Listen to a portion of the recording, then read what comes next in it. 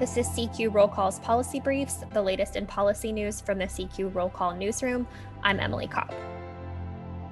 Moderna and the National Institutes of Health announced their COVID-19 vaccine has an estimated efficacy of 94.5% on Monday. This is something that just is now going in the very, very strong right direction. The vaccines are effective. We want to get it approved as quickly as we possibly can. We want to get doses to people starting in December, and then we want to really get the ball rolling as we get into January, February, and March. These are just interim results, but far exceed expectations at the start of this pandemic.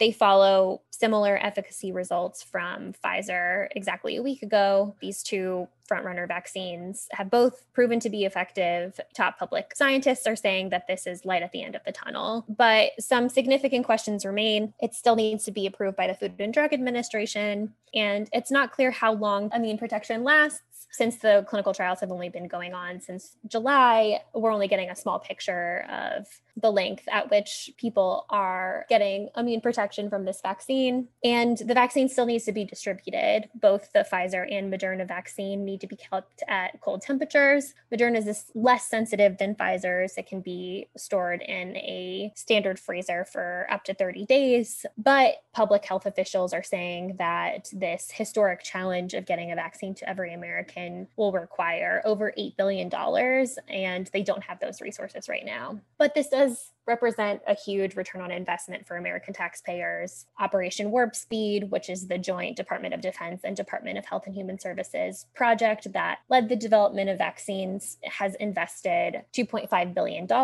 in Moderna's research and development and manufacturing. And that was a pretty big gamble. So on the other hand, given that taxpayers are funding the entire development process of this vaccine, some consumer advocates are concerned that Moderna has indicated it still plans to make a profit off of this huge enterprise. And we've already seen top executives begin to sell off millions of dollars of stock. So a lot of unanswered questions, but definitely good news this morning on the vaccine front.